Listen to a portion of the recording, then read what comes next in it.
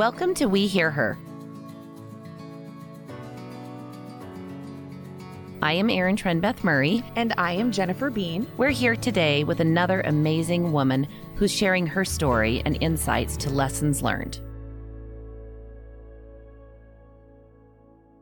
Welcome back, everyone. I'm Jennifer Bean.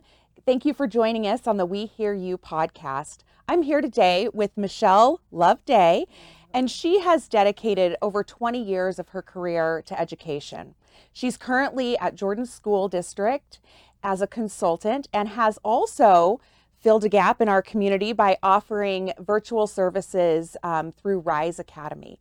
Michelle, could you start by just telling us who you are now and kind of what you're doing? Yes, you said it well. I'm now in Jordan School District in the Language and Culture Services Department and Teaching Wonderful. and Learning. It's a lot of fun and just great to kind of intermingle all the things that we're doing for our EL students in every area of learning, which has been fun, and welcoming our refugees and just yes, that population is growing. It is definitely growing, and then just preparing the district, because for a while, many of the refugees, when they arrived in Utah, would live in and around South Salt Lake. Yeah. But many now that are, been here for 5 years or more, they're moving out and getting bigger homes to accommodate their families. And so just working with our school district to be a welcoming environment and having the resources that we need, not only for our newcomer families, but for all of our students as our landscape has changed, has been a lot of fun. So the Department of Language and Culture Services has been busy, and it's been a fun year. It's been a fun year there. And in the midst of that, I was figuring out how to do Loveday Educational Consulting and what that would look like. And then, like you said, just last year, starting Rise Virtual Academy for students to learn their Black history. So it's been a fun journey professionally doing that and coming into those two businesses, essentially, in a way, and being a businesswoman. So education's always been the forefront and the basis of what I've been doing as a teacher starting out first grade. Sure. So just moving up in that education field And has kind of been finding fun. your niche. Yeah, finding, where am I going to stay and how am I going to keep true to who I am as a teacher? I'm a teacher always, right? Yeah. A mom first and then a teacher. And so it's like, how can I make sure that I keep that side of me, the creative, looking forward to making new bulletin boards. Yeah. The little things that come with teaching that I enjoyed. But as it changed, as I became a principal, as I became an administrator in district office, how can I hold on to that? And so I think, just staying grounded and remembering all of those factors as what has helped me as I've moved around. And stay focused on that common goal there. Oh, that's amazing. So that's what you're doing now. Fill us in on your upbringing, your childhood, a little bit about your family makeup. I know you're not originally from Utah. No, I'm not. Okay. I moved here in 2005, which was really interesting because I got to see the demographic change that year. That year that I moved to Utah was also the year that we had a lot of evacuees from Hurricane Katrina in New Orleans. Oh. And so that was because when I first moved here, there was, a little bit of diversity, not so much. But not at all. We weren't very colorful. No, not at all. And so watching restaurants pop up from community members that have moved. And when they moved here, one of the women that had joined our church actually ended up becoming like a nanny for my babies because she's like, I love it here. She eventually moved back to New Orleans for her family. But a lot of them stayed for quite some time, at least 10 years before going back. So I moved here by way of Ohio. Greater Cleveland, Ohio is where I'm from. Okay, good to know. And so Lorain International City, it's right off of Lake Erie. Okay. And when I was growing up, we had the Ford Motor Plant and the U.S. Steel Plant as the two main factories for people to work at. So we're a blue-collar town. Right. If you didn't work at those two places, you drove the car Ford. That was guaranteed. So there were Fords everywhere in our town, or you worked in education. And my father was an administrator. Sure. He was a track coach and health PE teacher. So very involved in the schools. Very involved in the school. So also a teacher coach. Also a teacher coach. Yeah. Then became athletic director. So I grew up watching my father navigate and work in the school system. And then my mom, even though, she's like, I never worked with kids. Like, you did. She was a social worker. Oh my! So That's actually my background. Yeah. Oh, wonderful. Yeah. So and it changed quite a bit. So yes. Watching my parents work and deal with two different sides. My mom dealing with trauma and placing children in homes and finding places for them and what all put the time that was put into that, and then my father working on the education side. So I think it was kind of inevitable, Right. I was going to say, you've been in education far more than 20 years. Yeah. Now I'm, just watching it and going to games and being under the bleachers with my dad's at a game. Oh, gosh, I remember that. Yes. The fun part, everyone's like, oh, you're always at the school. Yeah, I've never watched a game until I it's actually kind of my home. And so, I have two older brothers. Okay. And they played baseball during the summers. So I was very proud to be the bat girl. Oh, that is a big deal, especially a bat girl. Yes. I took my job serious. Good. It was a lot of fun. And just, enjoyed living in the town. And then I went to college at Bowling Green State University where I ran track as well. Oh, good for you. Yeah. So, and I knew I wanted to go to Bowling Green because it was the education college. It was the college that focused on education. So I knew at a very young age that I wanted to be a teacher. I did. Wonderful. And it's one of those rare things. I know a lot of people don't know what they know. Right. But I knew I wanted to be a teacher, and I only applied to Bowling Green.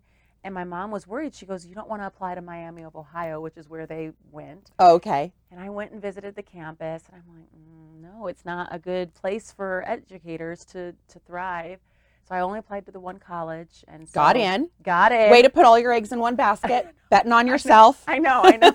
When I know. And so it was great. Ran track for a couple years. Yeah. Learned some leadership skills there as I was a resident advisor. But then I got so sick of the cold. I was like, this is ridiculous. Is that what brought you here? Well, before here, I was in North Carolina. Oh. I was living warm life. Yes. In North Carolina. So when I applied, you have teacher job fairs and all the schools come around and you can apply. I only applied to southern states. My dad is from Mississippi. And so I thought, well, I can get close enough to Mississippi. I don't want to go to Mississippi. Yeah. And so I applied in Atlanta. I applied in North Carolina, like only southern states. Right. So how'd you end up here? My husband. Okay. Yes. Okay. Yes. Yeah, me too. Yeah. I wouldn't have ended up here. I think I would have stayed in North Carolina. I still dream of going back there and having a home there. It's a beautiful state. It's a beautiful state, but I was only there for 3 years. Okay. But it was 3 pivotal years, right? I had just graduated college. Sure. I was on my own in my first, apartment, my first real job. I bought my first car, all on my own. So it was a pivotal time. Yeah, absolutely. As I grew up, in that way. What do you see looking back that still holds true today when you think about who you were as a little girl and who you are now? As far as who I am and what stayed true? Maybe your values, what stayed true, your interests. I think my interests have relatively stayed the same for the most part. I've always enjoyed music and watching the arts and just enjoying really good concerts and things like that. But as far as just like who I am, I knew who I was, and that's kind of stayed kind of true. I haven't wavered from just how I treat people or how I see people, and the kindness that I know that everyone needs. And I think sometimes to a fault, I get disappointed in that, right? Because I value people so much and I would never do X, Y, and Z. So when it happens to me, I'm kind of jolted for a second. I see what you're saying. I see what you're saying. Yeah. And so I'm surprised because, I'm always, I'm very family oriented. I loved driving home to to Ohio from North Carolina to see family. So moving out to Utah, it was hard to miss family events and, just funerals or baptisms or just random parties. Sure. Right. That was a hard adjustment. And so that I've always stayed true. So I'll go home, and when I do go home to Ohio, I'll call everyone. And I've gotten smarter about doing it. When I used to first go home, I would spend every day going to see everyone. Right. And then I did get smarter. And said, okay, I'm going to be at this Applebee's on this day at this time. Come if you want. Come see me. I cannot be gallivanting all around town. My mom helped me figure that out. And so I just think my love language is quality time. And Mine so too. I give that. Mine too. Yeah. Mine too. So I think that's been always me. Yeah. From now until I was a little girl, was just that quality time. What do you wish you could have said, or what would you say today to yourself, maybe before you entered college? Oh, What would be the advice you would give yourself? the advice I would give myself is pace yourself. You've got plenty of time. Yeah. You don't have to accomplish it all now. Sure. I think the urgency of wanting to finish whatever it was, Right. and just knowing that, it's interesting how wisdom, age, and time Mhm. are crucial to where I am now. I couldn't have been here if I would Any sooner. So just slow down, you'll be fine. Yeah. That's what I would have told myself. Yeah. You'll be fine. I think that's really wonderful, and I often catch myself wanting to just check the box and say, okay, I've done that. Yeah. It's completed. What's next? And I think when you're in your 20s, you don't realize the life that adulthood brings you, right? Agreed. We have such a short vision of, and we think we know everything, Right. at that age, that we really don't realize that that's the transition time, that really you Right. change and you figure yourself out and how you want to, the type of people you want to be around and who you want to be. And so I think for myself, it was kind of like, you don't know everything. Yeah. You really don't. You should maybe just wait a minute. slow down. You'll learn. Yeah. You'll learn as you go. Yeah. Someone said to me once, how do you know everything at 18, but then 5 years later you know nothing at all, right? Isn't that the way it goes? Oh, I had my opinion about everything, but I didn't. Right. I didn't know anything at all, and that's okay. Right. And then I would just be like, enjoy that moment. I really would, and learn learn from that moment. Yeah. What, you are a mother as Yes. well, and tell me a little bit about your family now. Yeah, so our family, and you were talking earlier before we recorded about your 22-year-old. Oh, yeah. Yes. We have a 22-year-old, and we have 21-year-old twins. They just turned 21 at the beginning You're a mother of of this twins. month. Yes. And Bless your heart. We're a blended family. So I had my bonus children when they were 3, 3, and 4. So 3, 3, and 4. yeah, That's which overwhelming. Is it's kind of trickery, which is how I ended up in Utah, because they're so cute and they were so good, and it was like, oh, they need to be close. So, yeah. And so, that sealed the deal for my husband, was having just those beautiful children. Yeah. At that age. So you have 3 total? So 5 total. Oh, 5 and total. Then when I moved here, we settled in, and we have now, she'll be 13 tomorrow. Oh, that's right. That's right. And then a 9-year-old. Okay. So we have 5 total, 2 different age groups of families. So it's like going through the 13-year-old phase. I was there with the 22-year-old. Like, you're like, I've done this already. I've done this before. I've already seen it. And so do you feel prepared for it? I feel more prepared for it and more patient for it. Patience. More patience, especially That's when you're really good thing to bring up for Yes, teenagers. Yeah, I have more patience this time around, and I can foresee the hiccups. And again, because we're in a blended family, you have 4 different sets of parents with this 13-year-old or with these 12-year-olds. And so when they were living with us, 5th and 6th grade is a pivotal year. Oh, sure. And so having them for that year and being pregnant with the 5th child, it's a whole different ball game this time around. So I do want to apologize to my 22-year-old. I love you. Thank you for still staying around. Sticking around. Huh? Yeah. What has been the most challenging thing you've done as a mother? Balancing work. Agreed. Balancing work. I am happy I got through it, right? Being from the East Coast, a lot of times working and being a mother is a no-brainer. Sure. But when you're in this environment here in Utah, it's kind of like there's a stigma with what I'm doing in a way. And so then you already have mommy guilt. And so then when it's a part of the package, it's a part isn't of it? the package, and then you do the horrible thing of comparing, and then you have the stigma, and then you're like, they're judging me. I'm a working mother. They're judging me. Nobody is judging you. They're probably, just let it go. I want to tell my current self that. No one is judging you. You're doing good. You're judging yourself. Yeah. That's the only thing. You're doing good. But at the same time, it was difficult balancing that. With the 3 older kids, I was able to stay home during the summer. Okay. So they got me during the summer because I was a teacher. Yeah. And then as I had our 4th child, I had gotten into being a principal. So then I was working. I mean, Yeah. there were times where I'm nursing, and luckily nursing and working And counting attendance. and I made sure, but I was very strategic in balancing that. So at the daycares, they were right around the school from the daycares were right around the corner from my school. Okay, gotcha. And the nanny, when she watched the girls for their first year, and I was very strategic. I don't want to put them in daycare the first year. She was right around the corner from my school. So I would leave quickly to maybe go nurse or just to go peek in and see the baby. Right. And so it was difficult. It was difficult handling the mommy guilt, knowing they're really not going to remember this.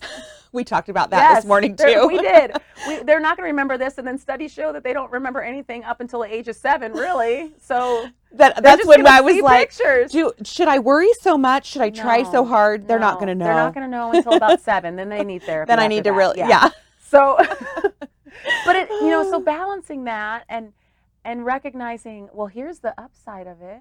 So as I'm approaching retirement, I'm going to be grandma extraordinaire because I'll be retired. You will have accomplished what your working self was going to do. Yeah. Whereas many of my friends now who are flipping it. So it's like there's a good and bad of both, right? Right, exactly. And it just is what I think fit for our family. Okay. And, and knowing that I worked and was a mom and a working mother, that's what was good for our family and what worked for our family. Sure. And what our family needed to be successful and thrive.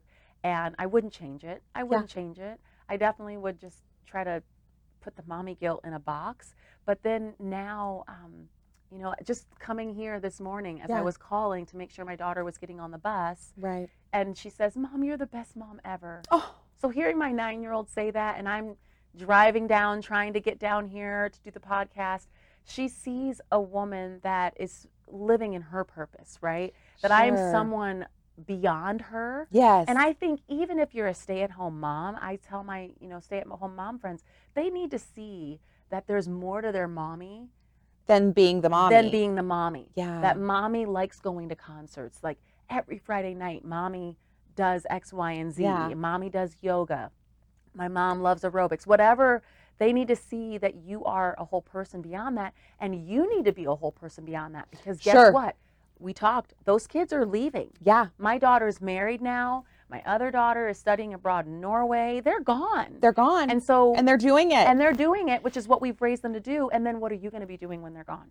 Right. And that's where you see a lot of moms shift, and they don't know what to do. They're lost and they're sad. And so I would just encourage any mom, working or stay at home, find what you love to do. Yeah. And do it while the kids are young. Yeah. Make it a habit. Right. I think you're so smart. I wanted to ask you, because I think this is something I check in with myself on. What do you hope to pass on to your children? Yeah. And how do you think they do see you? How would they describe you? I wonder. I know, right? I'm like, maybe certain days I don't want to know. Yeah. This morning, let's ask the 9-year-old. She obviously thinks I am superwoman. That's a good point. I hope I pass on to them a love and a zest for life. Yeah. And the value of friendship, because that is what fills our home when we invite friends over and have family there.